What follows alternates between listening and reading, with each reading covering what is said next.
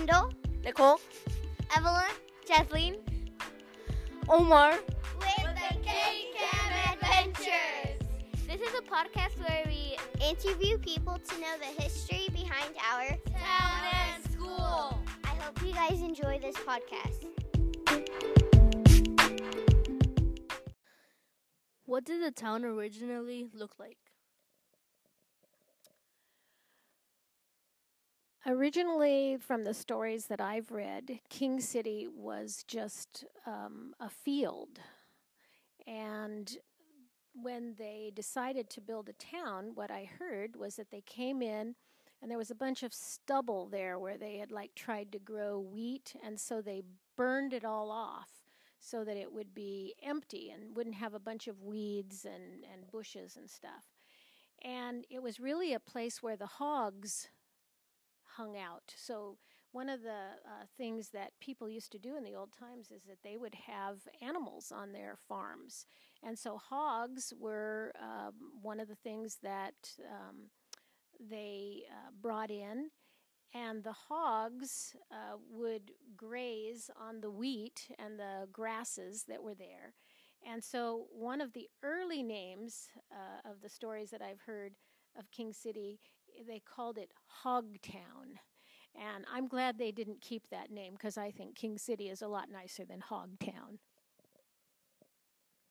That's pretty funny, but interesting at the same time. When did the founders arrive, and why did they come here?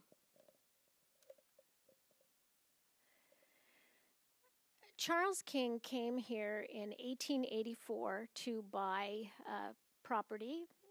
As I understand it, it was about 13,000 acres, and it was formerly a land grant. The land grant was originally given to Mr. Soberanis, who was an early settler in this area. He then sold it to a man named Sherwood from Salinas, who then sold it to a man named Abbott. And then, so it changed hands a number of times because it was pretty hard to make a living down here. And remember I told you that there were sometimes some big floods? Well, when floods came, it just washed everything away. And then there were times where there was drought, which is there was no water. And so it was hard to grow anything. So it was hard to make a living here. They ended up selling it to, or Mr. Abbott ended up selling it to some people named Shackelford and Boswell. And it was from them that Charles King bought the land. And he came here because he saw an opportunity to, well, you could say to make money and to grow wheat and to divide the land up.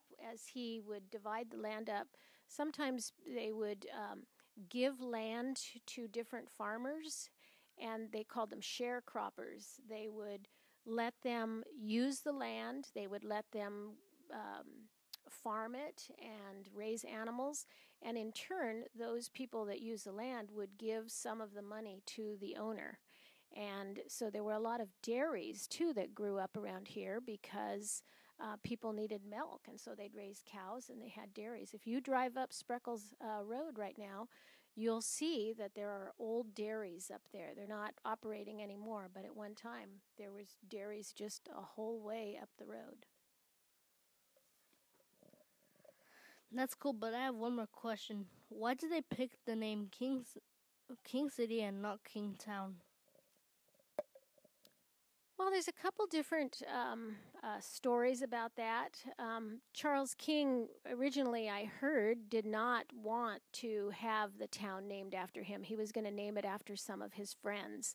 He was friends with some people, Mr. Russ and Mr. Vanderhurst, and he wanted to name it after one of them, but I guess some people convinced him that since it was his property that it should be named after him. So remember, I told you that it was originally called King's Station because it was the station where the train stopped, and it was on Mr. King's property.